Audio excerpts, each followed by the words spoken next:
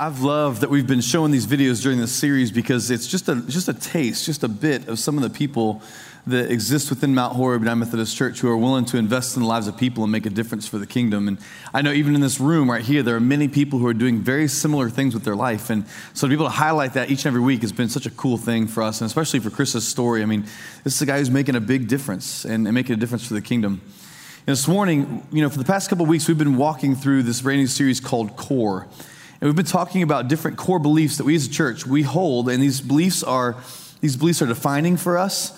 These beliefs that we've been talking about are guiding for us. And these beliefs have not just come out of nowhere. They've come through intentional discussion within the life of the church. And they've come from fervent prayer asking God, what is your intention for us as Mount Horeb United Methodist Church?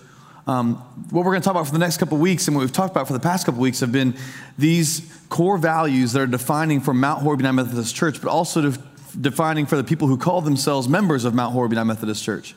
So even these 44 who have just decided to join this church, they've not joined because they get a little membership card and they get to swim in the pool or anything like that. They have become members of Mount Horeb because they believe in these core values as well. This is a part of their life in the four walls of Mount Horeb and outside in the community they live in, the workplaces they work in.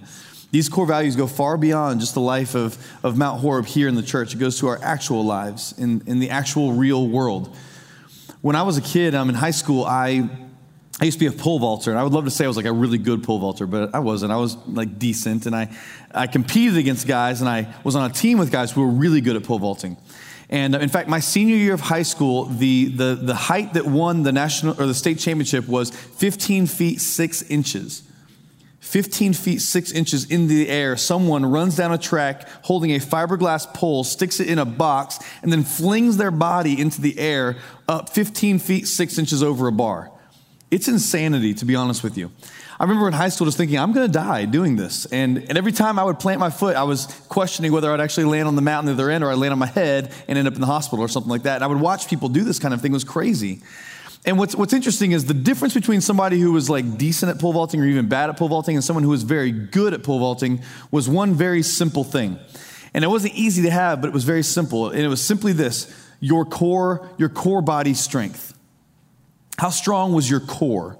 Because to be able to carry a fiberglass pole like that down the track, to plant it in a box, to be able to hold on, to fling your body into the air upside down, and then be able to pull yourself over a bar like that took incredible core strength. So to be good at pole vaulting, you had to make sure that was something that existed within your body. I think the same thing is true within our church as we're going through this series, this core series, because these core values, if they're not strong within the life of our church, we might as well hang it up right now. We believe these core values are so important to us as a church and so important to us as individual people, as members of Mount Horeb. We're going to focus on these. I believe this is the most important series we've probably preached in a very long time. Because it's defining for us. It is guiding for us. It will take us as a church where we are meant to go over the next coming years and decades. The same is true for Mount Horeb. I believe this is something that we need to have secure within our hearts, within our minds, because I believe it's that kind of impactful. We can change the world through these kinds of core values.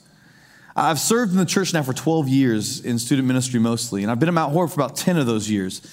And for those 10 or 12 years, I have tried as hard as I can to have a defining piece of my ministry be what we're going to talk about today. And I've seen it take place within the life of our church, being a defining piece of our church. And that core value we'll talk about this morning is the core value that is above and beyond. Above and beyond.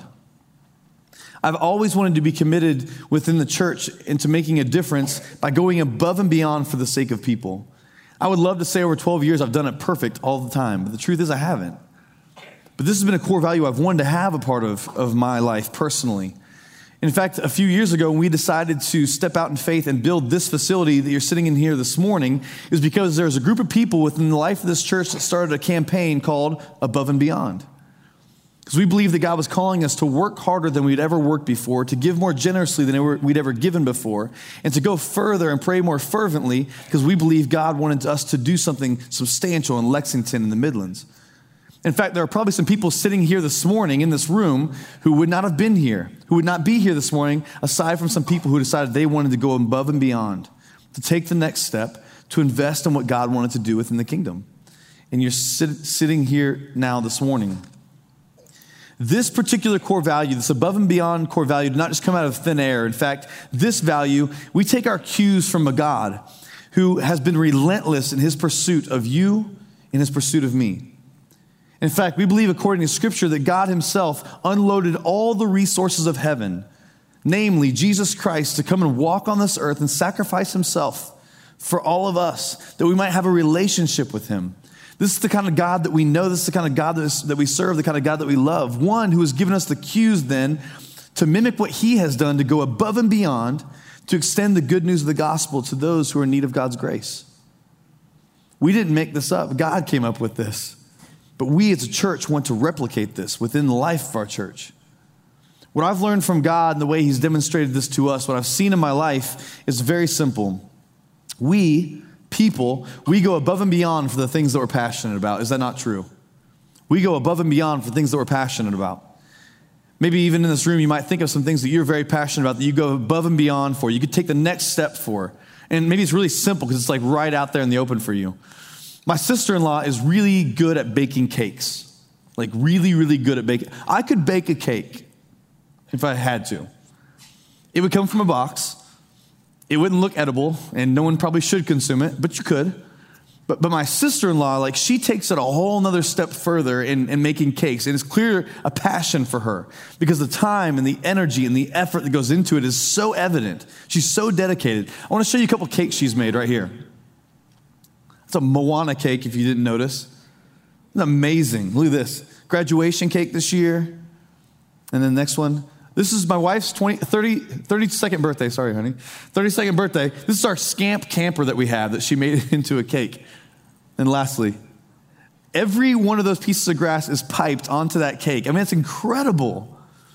And when you watch her do this kind of thing and invest the amount of energy and time and effort she puts into these cakes, it is so clear. This is a passion of hers. Like, we go all out. We go above and beyond for the things that we're passionate about, do we not? And it's all kinds of stuff within our life that we're passionate for. And when you're passionate about something, when you love something, it's like no effort at all to do it. In fact, it's like a joy to go above and beyond for it because you're passionate about it. There are some people who I know who spend obscene hours of time on their fantasy football league. Nick Cunningham. I mean, just invest all of this time and all of this effort and all this attention into making sure they've picked the correct person. Maybe Kareem Hunt, if he picked correctly. Some of y'all will get that later. Also, there are people who scroll through Facebook day in and day out to make sure they're up on everything that's happening in the people around them, the lives of people around them. And they spend hours, incessant hours. There are students in my program here at this church who spend so much effort, so much time, and so much energy into getting this scholarship, whether it's athletic or academic. They invest all this time. There are men in the life of this church, and women in the life of this church who invest so much crazy hours into work every single week, trying to climb the corporate ladder. I mean, think of all the energy and time and effort that we invest into things, and oftentimes we do it because we are passionate about it. It is something that we really care about. It is something that we love. And the haunting question that I have when it comes to this, and the reason it's so haunting for me is because I am the worst offender at this, is all the time, the energy that we spend in different places, in the end, does it actually matter? Does the place that we spend most of our time and most of our energy, most of our affection, most of our passion, in the end, does it really make a difference? Or are we just spinning our wheels? Is it really making a difference? Because my concern is most of our time goes to things that don't make a difference. And unfortunately, we don't spend the amount of time that we should on the things that are of utmost importance, that really actually matter, that have eternal benefit. Too often we spend it in the other place. You see, the passions, what they reveal about us, these things that we care the most about, they reveal to us the places that we have pointed our hearts, what has stolen our affection, what has stolen our love, what has stolen our hearts. You see, our passions, in the end, they come from our hearts. That's where they originate, the things that we're passionate about. In the end, it's the things that we talk most about. It's the things that we think most about. It's the things that we worry most about. And the writer of Proverbs pens this passage of scripture that I read years ago that was so defining for me. I think is one of the most important passages of scripture that's written within the Bible. And it comes from Proverbs chapter 4, verse 23. And the writer says this, guard your what? Heart. Guard your heart above all else, for it determines the course of your life. Guard your heart above all else, for it determines the course of your life. Some translations say, guard your heart above all else, for it's the wellspring of life. The places that we have our interest, the places that we give our attention, our affection, our energy, they're going to come from the things that have stolen our hearts, the things that we really care the most about. Now, first and foremost, we have to understand the Hebrew writers, what they meant by the word heart when they wrote the word heart. When we think of the word heart, we think of an organ that pumps blood through our body, or we think of some symbol that shows the affection or care we have for somebody. But the Hebrews, when they talked about the word heart, they were talking about the inner person, the core of every single person. They believed that our thoughts, our desires, our actions, our feelings, everything that came from us originated first and foremost within our hearts. So when the writer says, guard your heart, for it's the wellspring of life, what he means is you have to be careful what you allow into here. You have to be careful what you point your heart at, because it determines the direction of your life. It will determine the places that you spend most of your time and your efforts and your affection and your passions.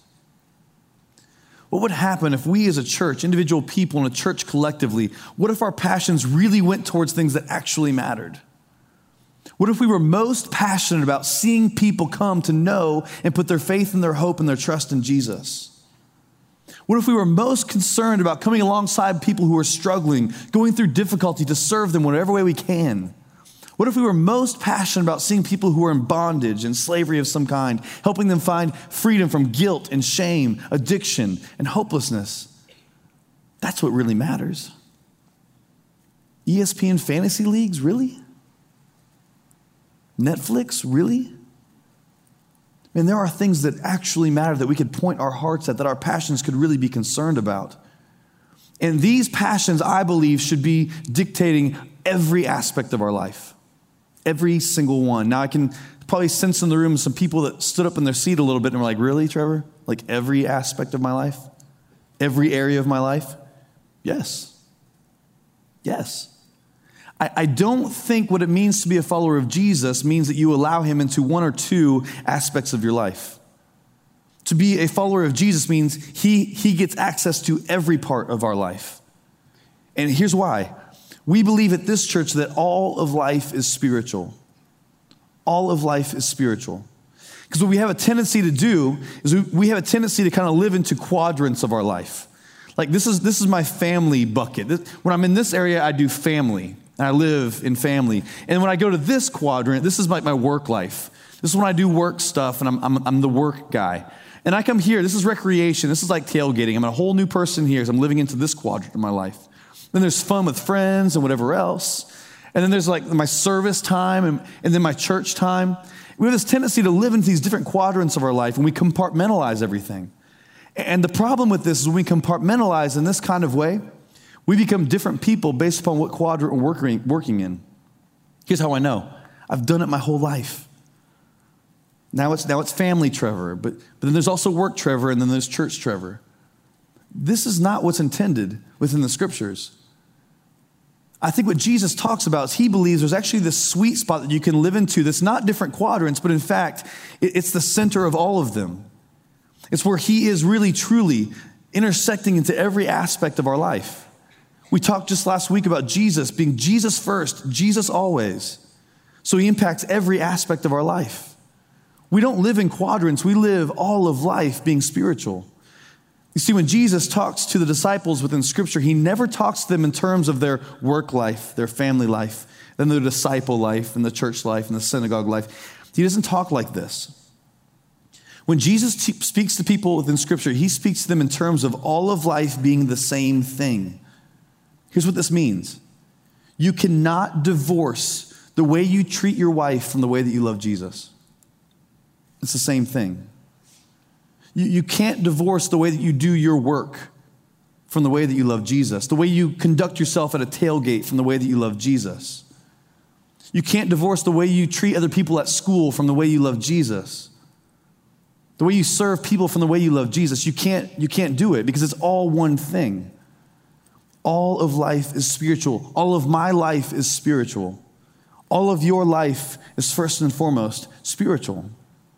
It's all connected. And if this is true, that means that there really is, in the end, no such thing as just a stay-at-home mom.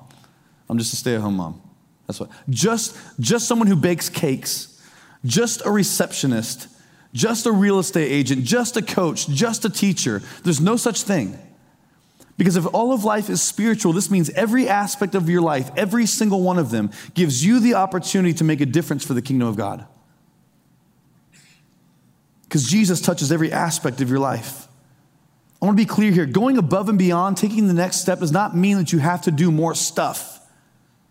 Now, I want to be clear. There are some of us in the room who should do more stuff because we don't do anything. But there are some of us in the room, you're like, Trevor, I'm plenty busy. I don't need something else to do. Going above and beyond doesn't mean you do more things. It means that you do the things that you already do with more intention. If you're a school teacher, be a school teacher in such a way where Jesus gets to be glorified and honored. And if you mow lawns, do it for the glory of God. If you're a receptionist, make sure that every single person you come in contact with knows that you are someone who loves Jesus with all of their heart. Because all of life is spiritual. This is how you go above and beyond, to take that next step. Here's the question: where can the monotony of your life become miraculous? Where can the things that you do every single day that just seem so rote to you become something that God could actually use to make a huge difference and a major impact? We need to figure out how to find the places that Jesus intersects with every aspect of our life. We begin to live intentionally into these different areas. I'm not just at work, but I'm actually an ambassador of the kingdom of God in my workplace. I'm not just a dad, but I'm actually a dad who loves Jesus with all of my heart, and I want my kids to know it. I'm not just someone who goes to a Carolina game or a Clemson game and does my own thing. I'm someone who does that in reference to my relationship with God. You see, it changes everything when you begin to realize that Jesus is the center of all of these things. I'm coaching my son's football team. He's 6. And I can feel the judging already in the room. He's 6 years old, and he's playing Pop Warner football. And I'll be honest with you, I was very excited as a former football player myself. I was so excited for my son to play football. And so I decided, well, if he's gonna play, I might as well coach, because then I'll kill 2 birds with one stone. Spend time with my son, be a part of something really fun. And it's been a really fun experience being able to be a part of that. But I realized just about a week and a half ago, 2 weeks ago, that what I was doing was not just coaching kids in football. There was something more to it. Because I realized that on the football team that I'm coaching, that half of the kids on this football team have skin that looks just like mine. And half of the kids on my football team have skin that looks very different from mine. And considering the climate of our nation right now, I have an obligation to love every single one of these boys with everything that I have, not just to coach them how to tackle somebody and how to run the ball, but to teach them what it looks like to live for Jesus. And so when I get down on one knee in front of these little 6-year-old boys, 7-year-old boys, and teach them how to play football, I want them to know first and foremost that they are loved by God. No matter what skin color they have, no matter where they come from, no matter what kind of family life they have. Because all of life is spiritual. I cannot divorce that from the way that I love Jesus. And if I do, I rob myself of being a part of what God is trying to do in the world. And the power for this doesn't even originate with me. It comes from Ephesians chapter 3, verse 20. We read it earlier. Here's what it says. Now to him who is able to do immeasurably more than we can think or ask or imagine, according to what? Whose power? His power. According to his power that works within us. Even as we talk about this, living out our relationship with God in every aspect of our life, I can imagine some in the room are like, well, Trevor, I didn't go to Bible college, so I'm not ready to have the whole conversation about anything within the Bible. I don't know what I'm talking about. Or Trevor, my life is such a screw up from way back that I should not be anybody that's trying to talk about Jesus with anybody else. Or Trevor, I'm just focusing on me right now because I'm a mess right now. I got nothing to offer. I'm going to be honest with you. That is not the kind of attitude that a Christ follower should have. Because it's not about being adequate. It is about being available. You're never going to be adequate. In fact, the power to do this kind of thing doesn't originate with you anyway. It originates with him. And so, yes, we can be a part of doing things that are immeasurably more than we could possibly think or ask or imagine, not because we're so awesome, but because our God is so awesome. He can use us to make a difference. I mean, think of the people that Jesus chose to be his disciples, 12 ordinary men, fishermen. Not the people that you probably would have picked out to change the world, but Jesus did. And guess what? Those 12 men, literally, we are sitting here today because of those 12 men. Ordinary people like you and like me. I think of the story where there's 5,000 people who need to be fed. And Jesus comes up to a little boy, and the little boy has a lunchbox with some fish and some bread. He's like, hey, listen, if you give me that, I'll do something miraculous with it. If you give me that, I'll feed all these people. I think Jesus is coming to many of us in this room and saying, hey, listen, if you just give me the little bit that you have, you'll be amazed at what I can do. If you'll just give me that spot on the PTA that you have, I can do amazing things. If you'll just give me that workplace that you work within with your boss and your coworkers, I can do amazing. If you'll give me your family, if you'll give me your marriage, you'll be amazed at what I can do. Immeasurably more than we could think or imagine. It's not about being adequate, it's about being available. It's about being willing to take that next step to go above and beyond. We have some men in the church over the past few weeks who have come here on a Saturday, on their day off from work, and they've invested so much time and energy into working on this white house that we have in the back of our property. And you might think, well, what's the big deal working on a white house on the church property? But you got to understand what this house is for. It's for missionaries who come home, have been working, out of the country for many years, and they come and they get a chance to have furlough here and be able to rest and relax. And I'm amazed at what they have done. They've done amazing stuff. Ordinary men with ordinary tools just coming on a Saturday to invest in what God is doing. You heard a story from Chris Hutniak just earlier, just a business owner in our community, but someone who recognizes the influence that they have and the way they can invest to make a difference for the kingdom. I work within student ministry here at the church, and I get a chance to serve alongside of some amazing people who I know work a whole nother job all day long. People ask me all the time, Trevor, you're a pastor. What do you do besides Wednesdays and Sunday nights? I'm like, wow, some things. But these people have jobs outside of the church. And after they're done with their jobs, they come back in on a Wednesday night or a Sunday night, and they invest in the lives of middle school and high school students. That's what it looks like to go above and beyond, to take that next step. Here's what everybody else is going to do, but I'm going to go one step further, believing that God will use me to make a difference within the kingdom and use me to go above and beyond for the lives of people. But our temptation too often is to see these opportunities that maybe God has laid within our lap, and instead of actually doing it and taking that step, we say, you know what, I'm not interested. I was at Bilo the other day. I was walking and I was shopping. It was one of those days where I didn't want to talk to like any human being. Has anybody ever had that before? Y'all are liars. I walked in, I'm like, I want bread and I want meat and I want milk, and then I'm out. So I walked in, I started walking around the different aisles and stuff, and I saw someone down one of the aisles that I thought to myself, that person probably could use a conversation with me. And I had an instant choice was, do I walk and invest that time and that energy? But to be honest, I was like, no one's getting this kind of conversation except for my kids. They live in my house, so they have to. Otherwise, I wouldn't do it for them either. So I decided I wouldn't go. And so I went down a different aisle to make sure I avoided that opportunity. And on the way home, I just felt so guilty about that, because it was such a simple thing. And that person could have been encouraged by just a conversation with me. But instead, I decided to do my own thing and ignore the opportunity that was laid in my lap. So for some of us, what does it look like to realize that the client you're working with is an opportunity for you to really invest within someone's life? I mean, how many of us are guilty of opening the window to make sure our neighbor's not outside, because otherwise we're not going out? I hear you. What's it look like to say, you know what, that person could probably use an interaction with me, someone who loves Jesus, who has Jesus a part of my life? How many of us, we decide whether we'll do something or not based upon if we get some kind of return out of it? How many of us decide if we're going to do something or not do something based upon how much work it might take from us or how much energy it might require of us? I think we're robbing ourselves of opportunities to make a difference for the kingdom and to go above and beyond. Jesus' final command to those who are his followers and also to us today come from Matthew 28, verse 19. And right before this verse, Jesus says this, all authority has been given to me. All authority on heaven and on earth has been given to me. And then in verse 19 says, now I'm going to give this authority to you. As he says, therefore, go and make what? Disciples. Go and make disciples of all nations, baptizing them in the name of the Father and the Son and the Holy Spirit.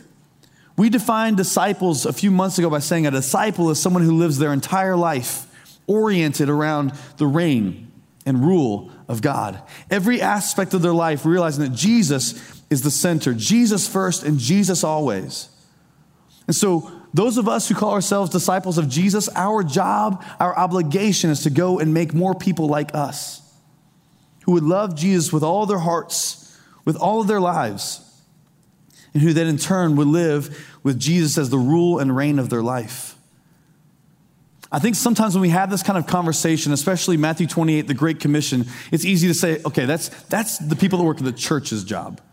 And we pay them money to do that. And we have some amazing staff on staff here at this church. But I'm telling you right now, if it's just dependent upon us, it's not happening. There is far too much work to be done for it to just happen by church staff. And in fact, I don't think it's the expectation. Our job is to come alongside of folks and say, hey, listen, you can make a difference for the kingdom. It's about us as a team. The last thing that we need is more professional Christians. We need more Christian professionals. People who work within the workplace and who work hard, but do it in such a way where it's so evident that Jesus is the very core and the very center of their life. And their entire life is oriented around him. That's the beauty of the collaborative effort that God has taken with us and that we get to take together to make a difference for the kingdom. In fact, in Scripture, Jesus actually compares us to a city on a hill. He says, you're the light of the world. We are meant to stand out. We are meant to give light to everyone else around us. We are meant to give hope to those who are hopelessly lost.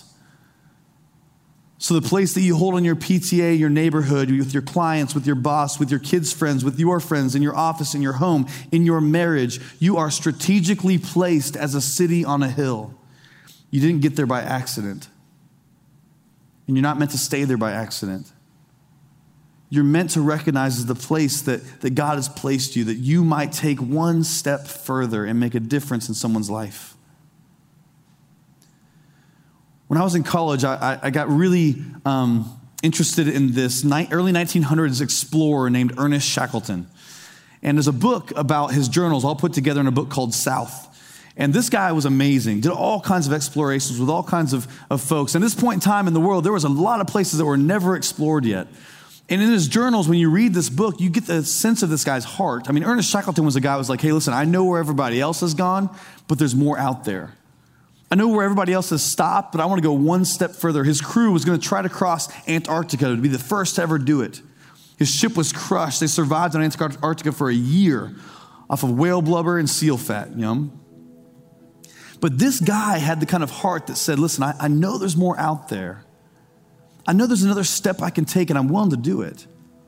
No matter what it's going to cost me, no matter how difficult it's going to be. And what if we had the same kind of hearts like that? That said, I know where everybody else is willing to go, but I'm willing to take one step further, to go above and beyond, to do that extra thing, to see what I'm already doing and become way more intentional about it, to see where God could use me. So what this looks like is when we go to lunch and we have this waitress and we take care of her, we tip her well, of course, or him well, just like everybody else does. But we recognize we have an opportunity to take one step further and say, hey, can I pray for you? What's going on in your life? What's your name? What's your life like? And that client that you work with, and you've seen them often, but you never really had a conversation about what's going on in your life, and you actually take that next step after taking care of them and say, hey, listen, let me just tell you a little bit about Jesus and what he's done in my life. When you sit down on that plane next to that person you didn't want to sit next to and you knew it was going to be a conversation, instead of grimacing and not being a part of it, you step out in faith, one more step and say, hey, listen, let me tell you about what God's done in my life. Or you have that friend in high school with you and you know they're making these decisions that are going to be not good for them, taking places they don't want to go. Instead of ignoring it and just doing life as normal, take that extra step and say, hey, listen, I want to talk to you about something. I don't think this is the healthiest thing. And what would it look like for us to be people who in our hearts, in our minds, make a conscious decision to become intentional people, to recognize the place that we've been placed as a city on a hill, to go above and beyond and one extra step? What could possibly happen? How could God change the world using you and using me here in Lexington, here in the Midlands, and around the world? This is a core value of this church. And if that makes your heart beat fast, it's a core value of yours too. Let this be a passion of our life. Would you pray with me? Father God, we come to you this morning because, God, I want to first and foremost confess, God, this is not the way that I live my life as much as I should. Too often I find other things to attract my affection and my energy and my time and my focus. And God, I don't want that to be the case. I pray, God, you'd help me to see with kingdom eyes all the places that you have intentionally put me, whether it's a 6-year-old football team, whether it's a church, it's Bilo, it's a business here in town, it's my family, it's my marriage. I pray, God, you'd help us to see that we cannot divorce the way that we treat people around us from the way that we love you, and the integrity that we hold within our life from the way that we love you. It is all connected, God. So this morning, Jesus, would you convict our hearts of the places that you want to have full access? Would you show us, God, the places that you need to be first and always? And help us, God, to be people who are willing to go above and beyond, recognizing that we don't have to be adequate, God, but instead we just need to be available. Would you use us, Lord? It's in your name we pray. Amen.